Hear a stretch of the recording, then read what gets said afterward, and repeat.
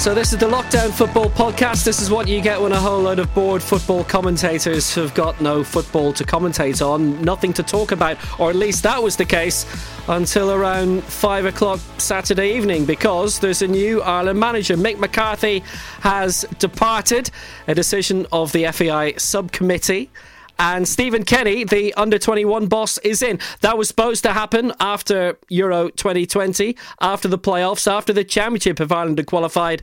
But now, just like Northern Ireland, a state of transitions taking place. Of course, Ireland may not be playing again until September and the resumption of the Nations League. Will Downing with you for this. I'm joined by three other commentators. Stefan Gioni, formerly of Shelburne and Dundalk, among others, who's now one of the head commentators for ESPN Africa, across Africa. Mark Rodden of Eurosport, ESPN, works for the Bundesliga, but you'll have heard him a lot on Belgian football, on the likes of Premier Sports and on Air Sport and Setanta Ireland before that. And Dimitar Julai, who commentates for Setanta Ukraine, and who's a very well-known commentator in his homeland. Greetings to you all. What have you been doing the last few weeks then? Mark? Lots of gardening. It looks immaculate. It's a great sport, I've got to say, gardening. Lots of exercise, keeps you fit, you know. You haven't tried commentating on it like other people have done then? No, it's crossed my mind. Maybe there's a market for it. If anyone wants to pay me to commentate on gardening, by all means, get in touch. It's also the first sign of madness. Stefan, what have you been up to the past few weeks? Yeah, no, look, I've been checking, football news as any sports commentator, but also doing, some cooking as a Frenchman. Could do commentary on cooking as well. Excellent. You're all putting me to shame so far, which isn't very good. Dimitro, you've probably been watching lots of football because it's still going on in countries like Belarus and Tajikistan and Burundi and Nicaragua. Well, yeah, I'm in good spirits now because I did watch a live game of football today, and it was a Super Cup in Tajikistan. But honestly, it was the first in a week probably, and I mostly watched them old games, like from 1960s, for example. Real Madrid and the European Cup they won in 1960, and it's just fantastic. You just wish you could watch more of those. Unfortunately, that's all you get, just two games against Nice and the final against Eintracht Frankfurt from that season. But you have time now, to get back and just watch those games, and that's really good for me. Yeah, actually, there's been some old World Cup football that I've been seeing just before we started, which was on BBC One today, and that great Denmark team of the mid-80s beating Uruguay 6-1 in the 86 World Cup. The BBC commentator for which was David Icke. It was that long ago. But in terms of future football, Ireland's next competitive international, which should be the Euro 2020 playoff against Slovakia, Stephen Kenny is going to be in charge, which is not how it was supposed to be. Mick McCarthy was due to be in charge until the end of the summer, until the end of Euro 2020. So presumably, even if Ireland hadn't won the playoff, he'd have taken charge of summer friendlies. And then Stephen Kenny, who's had a successful time so far with the Ireland under-21 team, was going to step up and replace him. But here we are. It's the first weekend of April, and Mark Rodden, Stephen Kenny is the new Ireland boss. Yeah, it's just a very unfortunate situation, isn't it? I think Mick McCarthy is probably one of the first people involved in football who's lost out in a big way because of this situation, and you have to feel for him. But on the other hand, not that this could have been predicted, but just the way it is and just the way his contract was, it was due to finish at the end of the summer. Something had to be done. I think it's, whether you agree with the decision or not, I think it's good that it hasn't dragged on. For once, with Irish football anyway, it's a situation that's been dealt with relatively quickly, and at least we can go forward with it. Clarity. Of course, there is no clarity on when the Euro 2020 playoffs are going to be played, whether it's going to be the autumn, March of next year has been mentioned as well. So in those kind of circumstances, well, it's unfortunate for Mick McCarthy, knowing that he's not going to stay on no matter what happens in the Euros anyway. Maybe it probably suits him in some way as well. But are you surprised at the timing of it? I mean, how quickly it's been done. And actually, are you surprised at how tidily it's been done as well? Because basically, a press release has come out, it's a Saturday evening, and job done. And both men have apparently agreed to it. Yeah, look, I guess if everyone is happy with the situation, or is As compromised. Certainly, Mick McCarthy's made a big compromise, probably, but he's always pragmatic. He's a pragmatic manager, so I think he's probably made whether the decision has been made for him or not. I'm kind of happy the situation has been resolved, because you could say, has it been made swiftly, or too swiftly? But I mean, there's money involved, and then again, just the uncertainty of not knowing when those games will be has to have played a big part as well. Because the arrangement came when John Delaney was still the chief executive of the FAI. Mick McCarthy was appointed. Stephen Kenny was the under-21 boss. And there just seemed to be a little bit of adverse public reaction to it. So within a day or two, it was then announced that, well, it's only for one campaign and then Kenny will replace him. There's no doubting that he, for many years, for 20 years, has been a really talented boss. Like on air this weekend, there's the League Cup finals where he was in charge in the early days of Derry City and did a great job there. And at Longford, had a spell in Scotland with Dunfermline, and there's not many managers who've come out of the Irish game who've gone on and had even a little bit of success in British football, came back, very successful time again at Derry with his second spell, and then ends up as Ireland under-21 boss, and quite successfully so too, having been magnificent at Dundalk, winning title after title. Yeah, well, what I would say about that is I've always been a big fan of Stephen Kenny. I worked in the League of Ireland back in 03, 04, those couple of years, 05, when he was doing pretty well. You know, I lived in Paris a few years, so I've just been checking the reaction on L'Équipe. It's fairly high up on their website at the moment because there's not much football news, but interestingly, they've used a photo of Stephen Kenny at the Parc des Princes in Paris when he took Derry there in September 2006. Drew the first leg at the Brandywell 0-0, only lost the second leg 2-0. So he's been around the block. And even something that's seen as a failure on his CV, I'd argue, wasn't really as bad as everyone is making out, because I follow Scottish football quite closely, and that season at Dunfermline, he took over when there were no hopers, took it down to the second last day. I think they just missed out by 4 points in the end. At one point it looked like they were going to stay up, and they lost the final two games, having gone on a very good run. Also that season he got Dunfermline into the Scottish Cup final, having beaten Hearts, Hibs and Rangers on the way, all of whom finished in the top six. So he's learnt an awful lot. I think he'll have learnt a hell of a lot as Irish under-21 manager as well, and he's done a brilliant job there. And again, he's got a great generation of players to work with, and you know, again, whether it's 4 months, 5 months, 6 months, 8 months, he might have a better squad to choose from than Mick had as well, considering some of those younger players will be that bit more experienced. I mean, Ireland are currently top of the European under-21 group as well. Obviously, they played a couple of games more than Italy. Italy have 2 games in hand, Iceland in third of 2 games in hand. But Ireland right now are on 16 points, Italy 13. Iceland are down on 9. There's a good chance of qualifying for the playoffs at the very least. I mean, what now for the under-21s? Again, that's something that has to be sorted out, but our next game is in October in that competition against Italy, so there's a bit of time, I suppose, to assess things and work out what's going to happen there. Certainly they're in a great position to qualify. Almost would be very unfortunate from where they are not to qualify, so that gives you an idea of how well Stephen Kenny's done there, because Ireland have never qualified for an under-21 championship. I mean, I'd have to say as well, I've dealt with both men down through the years in various different roles. Mick McCarthy, most recently, in terms of the media, has been on Virgin Media Sport, where yourself and I are commentators as well. And obviously Stephen Kenny, for many years, I think everybody's dealt with him. He's been a really top-class boss for the last 20 years. But Stefan Johnny, you're a former Dundalk player, and I presume you know Stephen personally as well. Like, what do you make of this? It does help a lot, because if Ireland had made it to the tournament and had done well, and I know there are a few ifs there, but there might have been a lot of pressure on Mick McCarthy to stay on as boss from the public.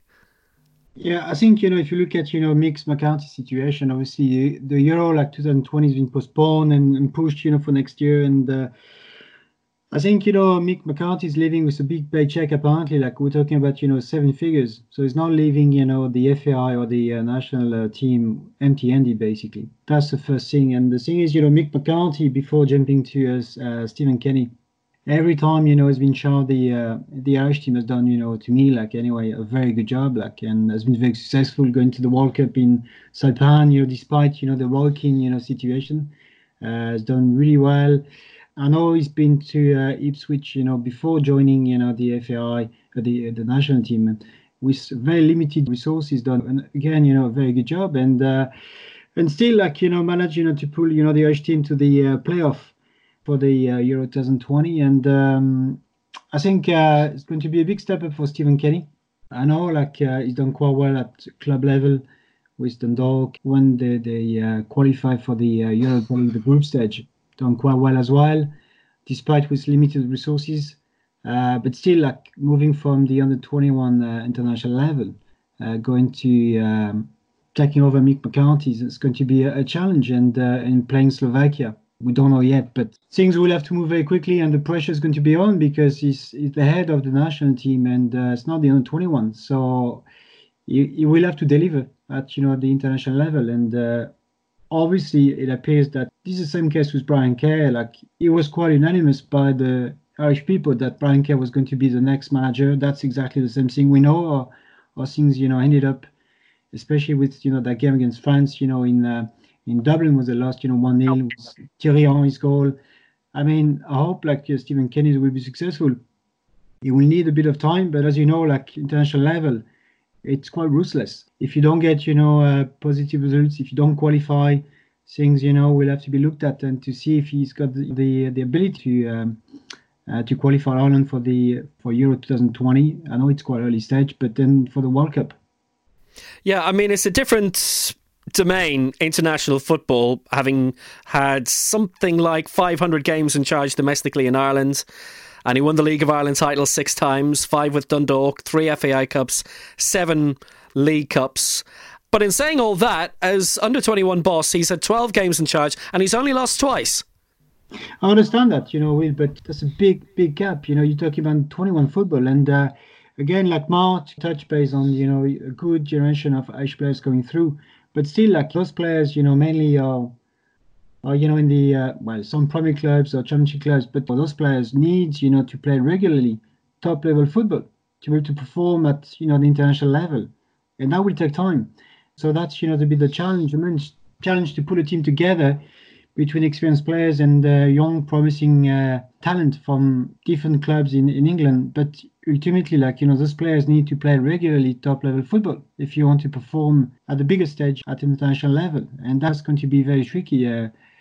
I know the 21, done really well, but from 21 to play a full international game is going to be very, very difficult. How many players can do that? I'm not too sure from the 21 squad. I know they talk about Troy Parrott, but Troy Parrott, has he got the full potential to play for Spurs at the minute? Obviously Mourinho, I know he played, some games. I was substituted a few times, came as a sub, for some of the games, but has he got the full potential, to lead, Spurs attack? I know you have Harry Kane, but if you're really good, at that age, you will be playing regularly for Tottenham. Does he need to maybe to go, on loan to Championship or, maybe to go to a different league, abroad, like to gain experience and more game time, and probably like, that's what he needs to do, to step up again, like. Young Kerry, he's a very young player, obviously talented, but to make the level, you need to get, as I said, game time and play regularly top level football. It's going to be with Spurs, I don't know, but surely, like, maybe he's going on loan to maybe to a Championship club where he's guaranteed to play at least 30-35 games a season. Maybe that's could be the solution for him, to gain that experience. I think that's a very important point that Stefan is making. And it's the real thing that I've noticed watching a lot of youth football over the last few years is just that Irish players, until the last couple of years, really haven't, that bridging that gap between, say, under 18 to men's football has been a real problem.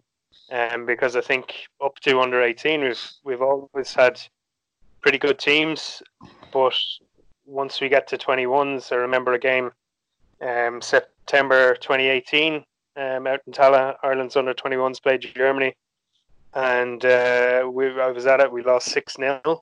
This was not an amazing German team. There was Lukas Klostermann, who's at Leipzig, Alexander Nübel, who's going to move to Bayern Munich, a goalkeeper in the summer. He didn't have anything to do in the game, of course. But the difference wasn't necessarily that they were of a much better technical standard. There was that difference, but the main thing was they looked like men. They looked like professional football players, whereas our lads, most of them weren't getting any game time at that time. Whereas you look through, and as I say, it wasn't a brilliant German under-21 side, but that team that turned up in Tala, they had a clutch, or most of them had played, 30, 40, 50 Bundesliga games already. Benjamin Hendricks had moved for 20 million to Monaco that summer. Suat Serdar had come on at half-time, made a 10 million move. I think that's crucial, and something Stephen Kenny will be making sure that those players that he's taken charge of at 21 level will be looking to do is get game time. So you've seen Leo Connor and Jonathan Afolabi join Celtic, but they've both gone out on loan to Partick Thistle and Dunfermline in the Scottish second tier in January. And I think that's going to be key over the next 6 months or a year or so as well, that all these really talented young players get their chance. Again, we cover Belgian football, and we can talk about that as well. Just so many young Belgian players get their chance in a competitive environment in a proper league, as opposed to playing under 23 football with English clubs. And that's exactly the point, Mark, you're making it. Like, if you're playing under 23 in the some of the Premier League club, or the Championship clubs, it's not going to help you, to reach, a certain level, especially playing for Ireland. You need to play regularly, at least in the Championship or the Premier League. Ideally, in the top 5 clubs in the Championship. Ideally, if you can be in the top 10, in the Premier League, that'd be, ideal for Ireland. But you have to be realistic as well with the potential, because there's so many players in the 21 who will be more or less playing with the under 23, but making the bench is not enough. In the Premier League club, the Championship clubs, you need to play regularly, and as we all know, the Premier League and the Championship are so competitive that the tendency is to look abroad, to look for talented players and put them in on the table to attract the best players from France, Italy, Spain, Portugal. And it's a very competitive market. Should they look at, maybe different options, going to the Netherlands, Belgium, where they give more chance, to young players? That's, a different discussion. But that could benefit, Ireland on the long-term run or mid-term run. And ultimately, Stephen Kenny. But it's not, Stephen Kenny's decision. He can, guide some players, but also the agents, have a huge part to play, and the clubs, obviously. And if they can see the players developing in a different club and benefiting from that, going back, to a Premier League club or a Championship club. But the thing is, decision has to be made at some point.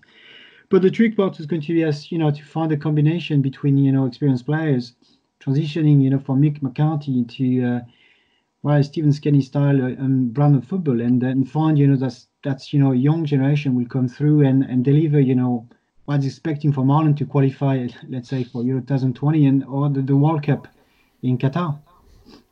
But it's funny what Mark was saying a few moments ago. I used to commentate in quite a few under-21 internationals, and I remember Ireland playing Italy in Waterford about 4 years ago, around Easter 2016, and Ireland took the lead in that, and Jack Byrne was playing in it, who was on loan at the time in the Netherlands in the Eredivisie with Cambuur, and they were relegated that season, but he still had a very good campaign with them, scored a few very good goals.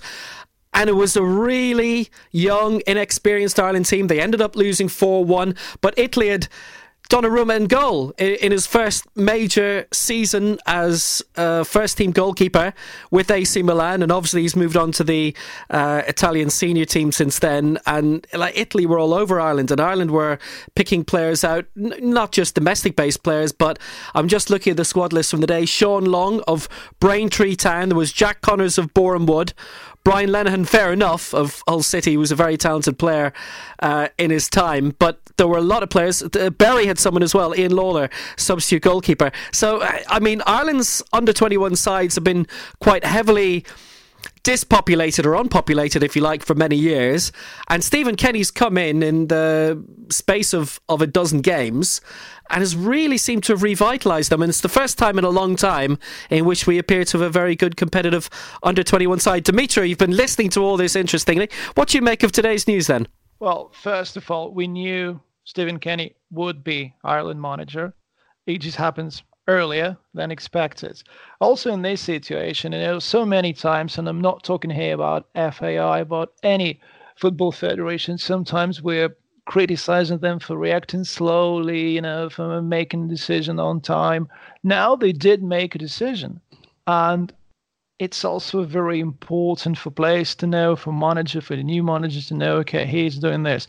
Also, I went to Tala when under-21s played Armenia at the beginning of this qualifying cycle. I watched other games, and I can tell you that I really enjoyed watching them play football.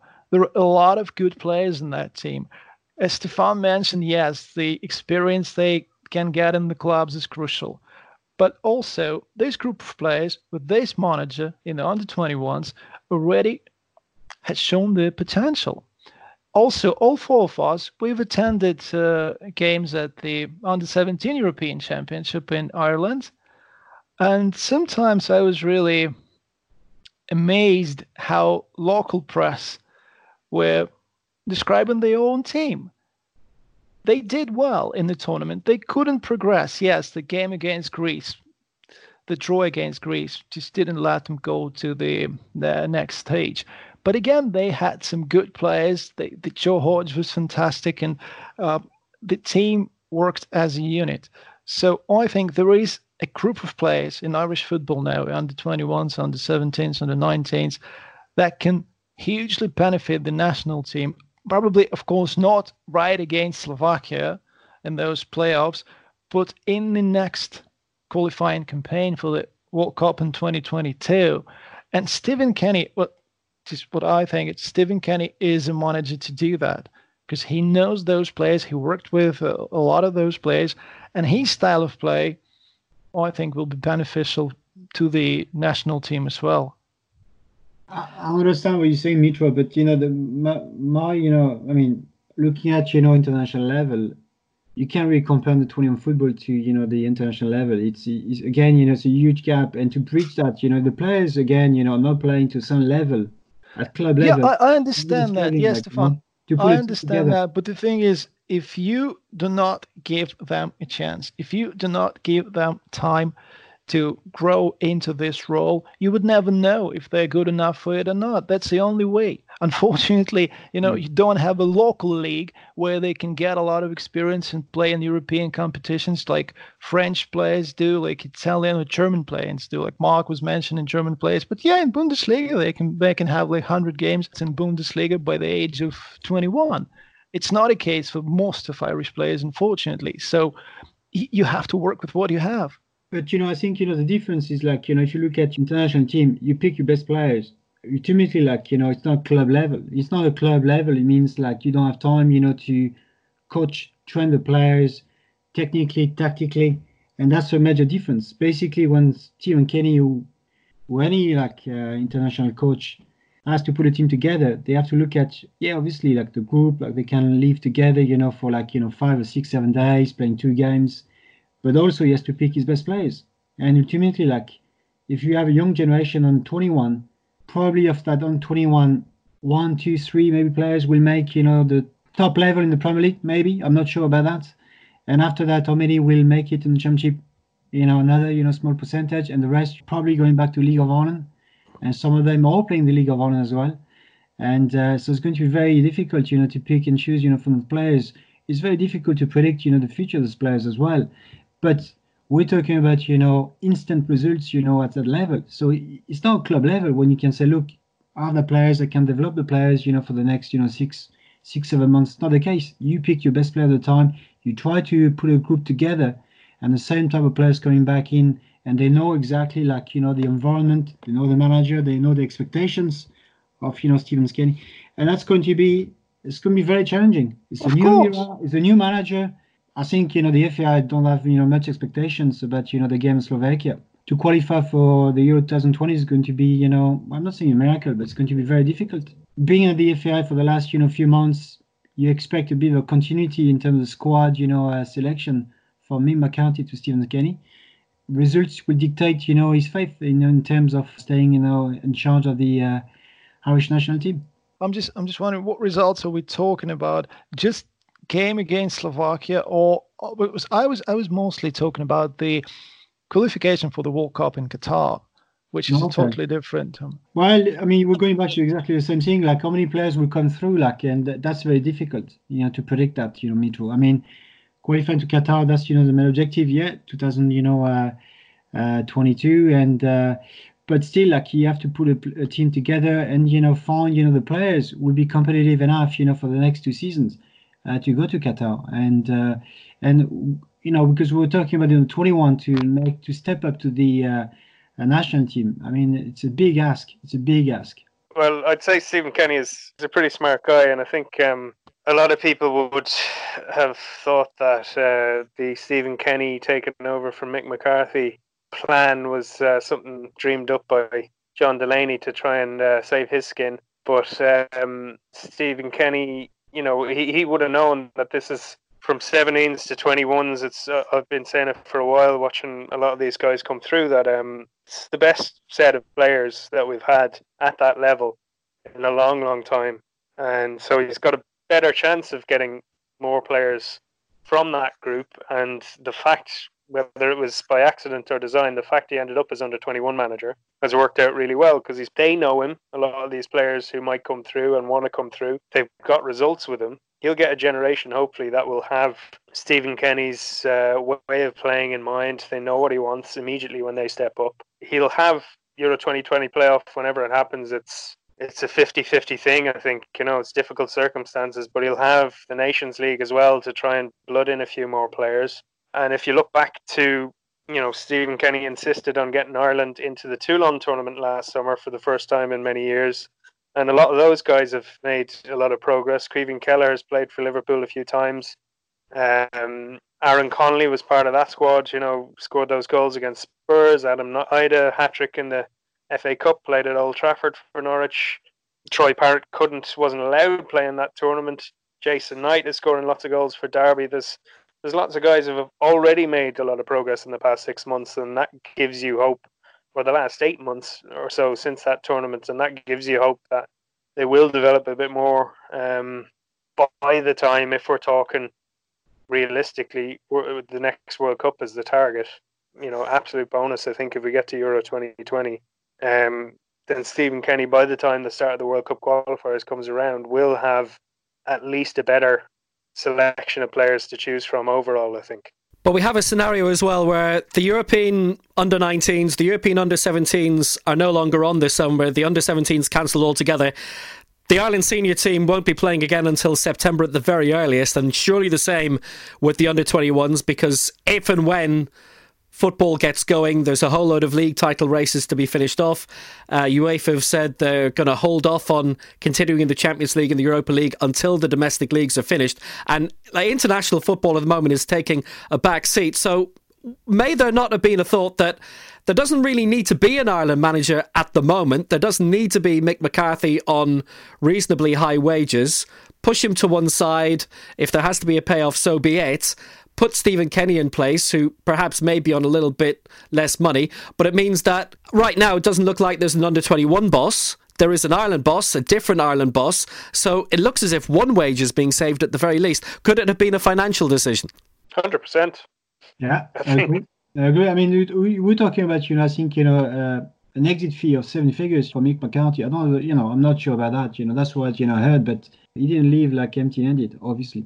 It was a compromise, I think, between the FAI and Mick McCarthy, and knowing that anyway with what's happening now with the coronavirus, but that ultimately, like, Stephen Kenny will be in charge, in after the Euro. But with the situation, the FAI, and rightly so, pointed out by Mito, that they make the right decision to me, like to make the announcement, pretty quickly, and the players know exactly where they're going now.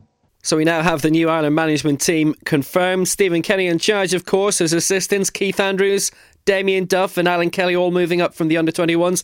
Jim Crawford is the new under-21 boss. He'd been in charge at the lower age grades, part of the great Shelbourne team of the 90s. He's the new under-21 manager, and he'll be assisted by John O'Shea. I mean, when we were thinking about topics for this programme, we did not think that something like this would crop up. It's definitely sort of very much come out of the blue. Obviously, the more global topics we'll come to in a sec. Generally a positive thing then, is it? Or is it a bit unfortunate for Mick McCarthy that it should end like this? Well, I mean, to me, like, it's difficult to choose, the way you want to leave, on a high note, or I mean, that's unfortunately you cannot predict, what's happening. But I mean, Mick McCarthy to me has done a very good job. Like every time he took charge of the Irish team, and he's done really well. And finishing like that, yes, it would have been a better a sense of like qualifying to the Euro 2020 and doing well like for that competition. But that's the way it is, and you have to accept it and move on basically. And move on we shall. The situation in Belgium has caught a lot of attention over the past 48 hours because the board of the Belgian Pro League have decided that their season will end now. Has to be ratified at a committee meeting on the 15th of April. All of the clubs will have a say in that. It had looked as if it was quite unanimous between all the clubs that the season should end now. Club Brugge would be champions for the third time in 5 seasons and with 3 different coaches, and Philippe Clement would be a title-winning boss in successive seasons with Racing Genk last season and Club Brugge in this. It would mean a couple of other things. Charleroi in third place would have their highest finish since 1969, their second highest finish ever. They were runners-up in 69. And Anderlecht would finish 8th, and that would be their lowest finish since 1938. But since then, UEFA have come out a couple of times, and their president Alexander Schäferin, saying that Belgian clubs are now risking their positions in European football, the Champions League and the Europa League next season by calling their league early. It's not an official decision yet. That has to be ratified by that meeting on the 15th of April. And I guess, Mark, there's now a severe possibility that the train of thought in Belgium is going to reverse and that they'll probably have to keep playing. The reason that they came to this decision was because the Belgian government said there will be no public events, no sport, no nothing until the 30th of June at the earliest, and that corresponds with the date when the Belgian season always has to end. Yeah, well, there's lots of talks ongoing. Last night, apparently, there was a discussion between head of the Belgian Federation and the head of UEFA, and they're still trying to push ahead with closing off the league. They've released a fairly positive statement, the Belgian FA today, suggesting that a constructive solution is on the cards, so we'll just have to wait and see. The worry, I guess, for UEFA, which is often the case, is money, and I saw one of the Belgian papers suggesting that 5 to 6 billion is on the line if this creates a domino effect and lots of other leagues follow suit and decide that there's no point playing on, or there's no point trying to finish this season, because I think the Dutch and the Swiss are thinking along those lines. You have to remember that Belgium, their league starts a lot earlier than other leagues, same with Switzerland, so there would be chaos really if they ended up playing into June or July. But then on the other hand, you have the Bundesliga apparently looking to start again at the beginning of May. I guess we won't know anything until the Belgian clubs meet again on April 15th. But you would have to think that particularly smaller leagues, you can understand their situation. They don't have the financial backing or TV backing that the likes of the Premier League or Bundesliga would have. You would have to think another few countries are thinking, well, maybe we should shut up shop and just write this season off. We've got the feeling that they're pushing to come back as early as they can, and I heard I was told anyway, Schalke 04 was back training this week. Plenty of teams are back in training actually, but it seems, according to Kicker anyway, that there is a sort of push now to get it started. Germany are doing quite well as far as the coronavirus is concerned, as well as you can do in that context. But it seems that everyone in the top 2 divisions in Germany is happy enough if things continue that way to start in May and hopefully finish off the season by the end of June, which would be quite an achievement given what has gone on.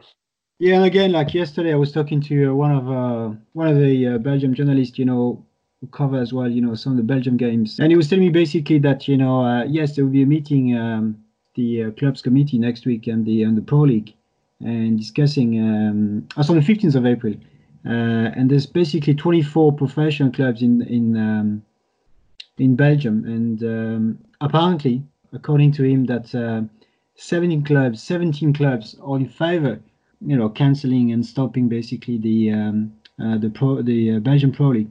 However, to ratify the decision, because it's just a proposal, nothing has been cancelled or whatsoever, just suspended at the minute. The league is suspended, but it's not cancelled, and it's just a proposal from the Pro League. But they need 80% of those clubs to ratify it. That's the threshold they need to reach, and basically 17 clubs is not enough. In favor of stopping the Belgium league is Club Brugge. However, the other clubs obviously don't want the league to stop. Will be like Ghent, Charleroi, Antwerp, Stade, Mechelen, Genk, but also Eupen, which is there's nothing to gain for Eupen. Maybe a qualification for a primary round in the Europa League next season. However, the decision will be made next week. Proximus, also the TV right holder, understand the situation. Apparently, the money has been paid to every club, so it's not a TV money right holder issue whatsoever. It's just a club making a decision in terms of if they want to continue or not. But as you mentioned, there's clubs who can hope anyway to play the primary rounds of the Champions League next season. And some clubs, could also appeal, because they could, like Vaston Beveren fighting, for to avoid, relegation. And so it's going to be a very interesting meeting on the 15th of April for the Belgium League, and then to see exactly where we're going. And as you say, UEFA put a lot of pressure, because they had a conference call yesterday morning for about an hour with the Pro League, and they will be under the follow-up call next week with the Pro League, with UEFA, to see if they can find a kind of a compromise. And because I think in Europe the idea is to despite the current climate, obviously, to finish the league, and as a major leagues like the Premier League, the Bundesliga, the La Liga, or the League One, or the Serie A, there's a desire of finishing the league, obviously for financial reason, because some of the clubs need some of the clubs it's about surviving the crisis. But I mean, from a Belgian point of view as well, what sort of colours the situation is that the TV rights move to a new broadcaster. They're going to 11 Sports next season. So, in essence, that's perhaps one of the reasons why all of the money's been paid. There is a proposal that Wasl and Beveren, who are the bottom side, would stay up, and that the two teams who are in the Division 1B playoff, the second flight, who are Beerschot and Leuven, would come up as well, and it would be an 18-team league, so no relegation and 2 teams promoted instead of 1. But, I mean, you've a situation, UEFA have said that they want everybody to complete their season. They don't want seasons to be curtailed. They don't want seasons to be declared null and void. And they don't want seasons, as in the case of Belgium, to be called. And that's it. Whoever's top is champion. Spain right now, there are 11 rounds to go. Barcelona are only top by 2 points from Real Madrid. So it's one of their best title runs in years. And in Italy, where Juventus have dominated for a long time, they've won 8 titles in a row. They're only a point clear of Lazio right now. The top 5 in Germany is divided by only 8 points. So you've got major title races in 3 of the 5 big leagues right now. I think we're just all very optimistic when we discuss when football will be back, because we're in a very unusual situation. And in this situation, we cannot listen to chief executives of the football leagues or to president of UEFA. We have to listen to doctors.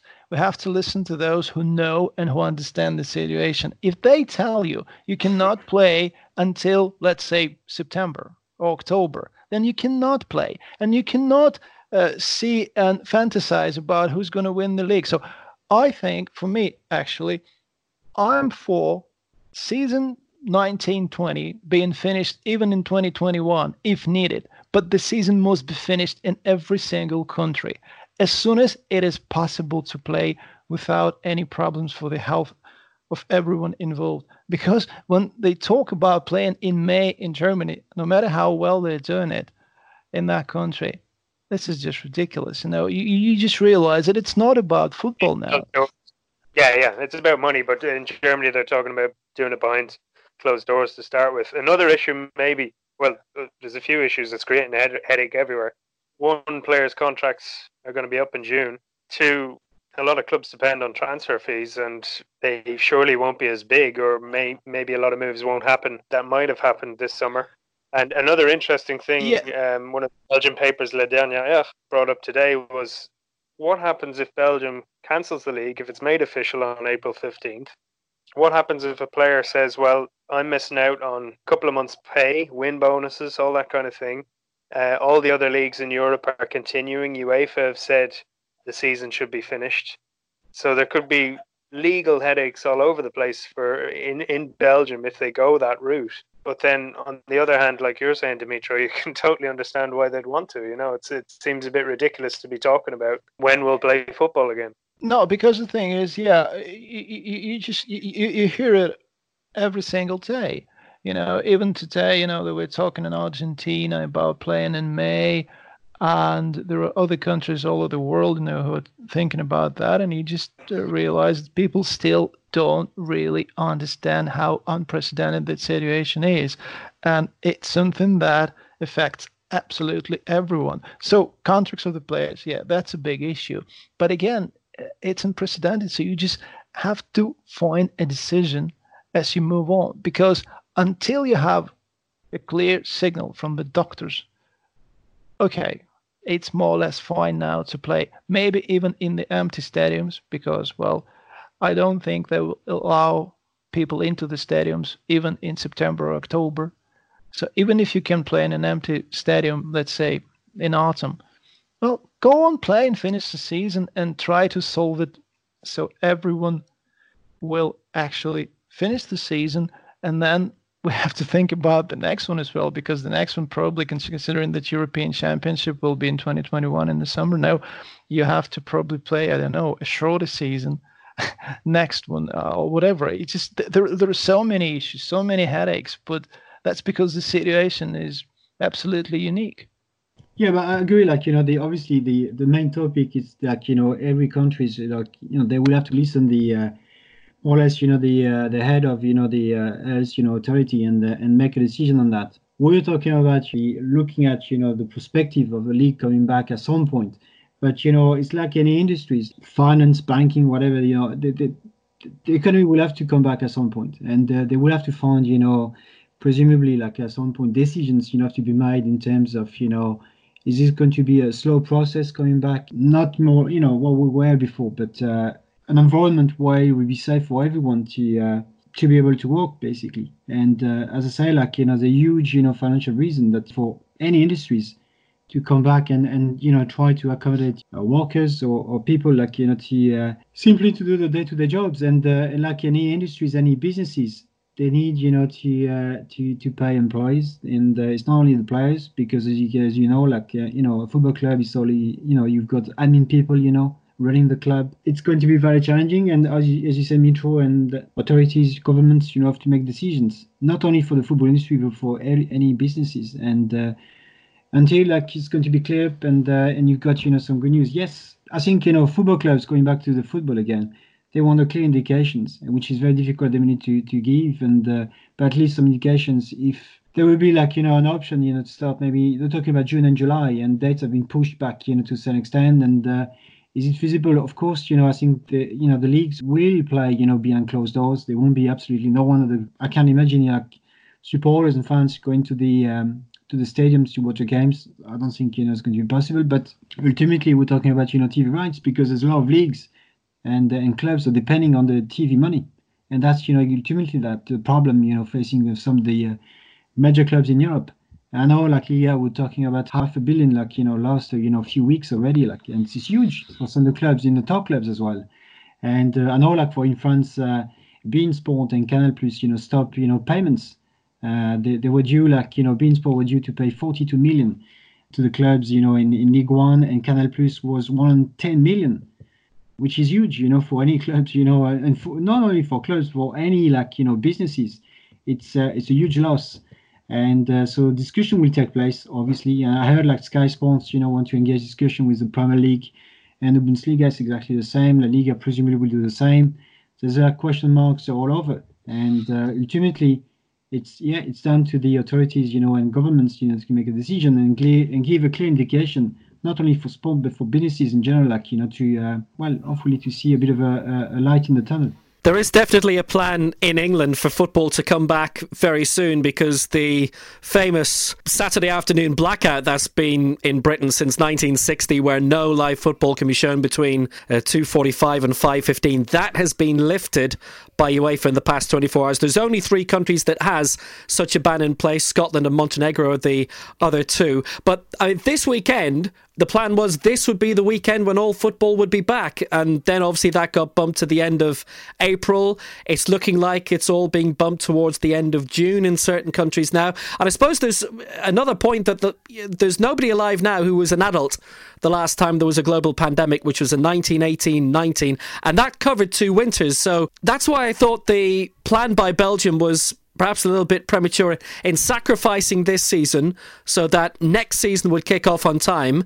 But next season could be worse. We may only have 2 or 3 months of football covering the 9 months of next season, because the coronavirus could come back. It may not go away for a year or so. So why sacrifice this season for a season in the future which may not happen at all? Yeah, it's also very strange that they've sacrificed the season, but not the Belgian Cup final, which was due to be played on March 22nd. And that will go ahead at some point. When does it go ahead? Does it go ahead at some point during next season? Well, the new league season is going on. I don't know. The other thing as well is that they were hoping to get the final round of games, which is due to be played from memory around the 15th of March. It would have been played behind closed doors, but then that was called off 48 hours in advance by the Belgian government, saying that everything was shutting down immediately. And had they got that round of fixtures done, then the regular season would have been over.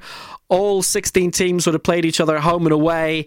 And then they probably would have had a better legal standpoint of cancelling the playoffs and saying, well, everybody has played each other twice, as happens in most other countries, so Club Brugge are justifiably champions. But by doing it before the end of the regular season, it leaves the door for other establishments to say, well, you have to complete your regular season, and now because you've tried to act early, well, listen, it was in the rules at the start of the season, you play 40 rounds, 10 rounds of playoffs, and that's what you're going to do. Well, I mean, maybe some of the leagues, if let's say, if football can come back by, the end of August, let's say by June or July, and leagues, cannot be played, I'm sure they have, a contingency plan at league level, and I'm sure the UEFA will have to look into it as well. But so far, we can speculate, as we discussed previously, it's just, unprecedented, event, we never seen that before.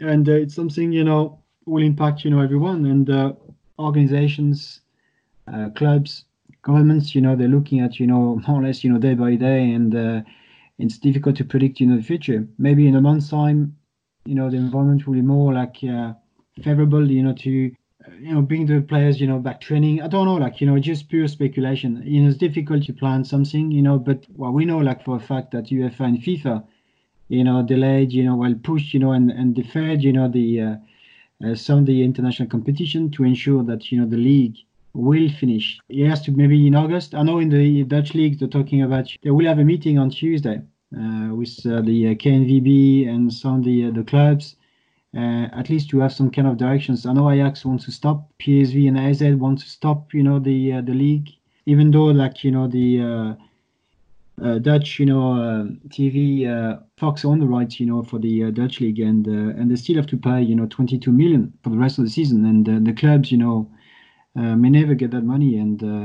Ajax will get, the biggest portion of the money. I think it's 2.5 million, and after that, the smaller clubs will get less, but ultimately, decision will have to come, from, the pro leagues, the federations, and then dictated by the decision done by the governments at the national level, and based on that, maybe the leagues could be back maybe in July and August and finishing by August. But then you have the question about the next season, when do we start? And the players little time, to recover and start, the next season, it's going to be a problem. And, the contract as well, because contract, as Mark mentioned, they stop, by the 30th of June. We're talking about doing addendum to extend, the contracts on the players, by maybe a month.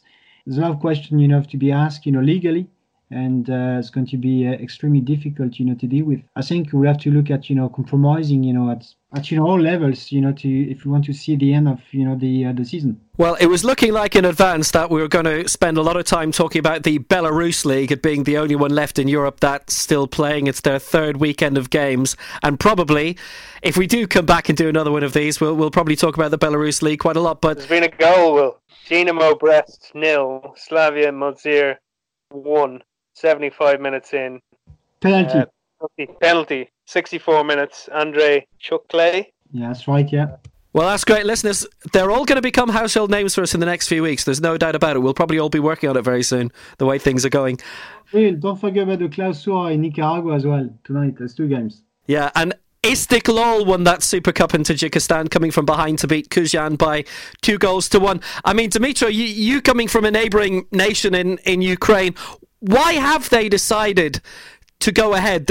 I mean, having been there, having worked there last summer at the European Games, it looks to me as if they managed to keep the number of cases low, officially at least, because it's a very difficult country to get into and out of. Belarus. Well, you have to understand one thing. Even in countries like United Kingdom and United States of America, you had idiots running the countries who were shaking hands, saying they will be shaking hands, and then telling, okay, I've got a virus now. So imagine Belarus, where they have the same guy for almost 30 years. He tells them, it's fine. Doesn't matter. But then one game from this round was moved from Vitebsk to Borisov, simply because the situation is getting worse in Vitebsk. All the major fan groups of all the big clubs in Belarus said they would not attend those games. So it is a ridiculous decision. It's a pathetic decision, but it's a very typical decision for the country where one guy decides everything. So, yeah, we can talk a lot about, they are playing, there is a game here, there is a goal there. But honestly, they shouldn't be playing because they do have cases. Because okay, in Tajikistan, at least officially, they say there are no cases of coronavirus yet, even though they played that Super Cup today behind closed doors. So I don't know what to say about a guy who runs a country like that, but that's the way he is. He's been like that all the time, and I don't think he will change in a minute or two. Well, one thing which has changed is the scoreline in Brest, because Slavia Mozir have got a second goal, apparently. So they're 2-0 up away to Dinamo Brest now, which, of course, for a podcast that somebody could be listening to in 3 or 4 days' time, means absolutely nothing. But still, there's a live goal update for you. This is pretty big news. Alexander, Kotlyarov, 77 minutes. Yeah, second goal. Yeah, here you go. But the thing as well, from Belarus's point of view, financially it's good for them as well, because they're the only football that's going on in Europe right now. The Cup semi-finals, which are 2-legged home and away, they're on Wednesday, and they've already been sold to something like 12 nations in Europe and 8 in Asia, and that's a situation that they haven't had before. They've a position perhaps where they would want to go on for a few weeks, because people outside Belarus are now paying attention to their football, which hasn't happened before. Not saying it's right or wrong, perhaps a logical human nature for them. No, look, I spoke to my old boss today. Actually, he's the guy who is selling all those international rights now. And he said, I don't know if it's true or not, but he said even BT contacted him about the rights for the Belarus League or Cup, I don't know, but it was about the football in Belarus. So we're talking here about BT Sport. So, yeah, there is an interest because, well, we all need that. We love football. So, but also, again, I just want to get back to that point when it's just not important now. The football is not important now. And we can quote Bill Shankly again and again and again, but, well, it's just not important, especially in this particular time. Even though, sometimes you just want to watch a game and stuff. We just need to wait and hope that there will be a solution and people will stop suffering from that. Well, it's got us through an hour of lockdown at least. Absolutely. Well, so the usual podcast things. If you liked it, then please like it and rate it and so on, and tell all your friends, both of them. And hey, if this was successful, and if it's going to be like this for the next 6 months, we'll probably be back again with another edition. But until next time, from Mark Rodden, Stefan Johnny, Dimitri Julai and me, Will Downing, thank you for listening and goodbye.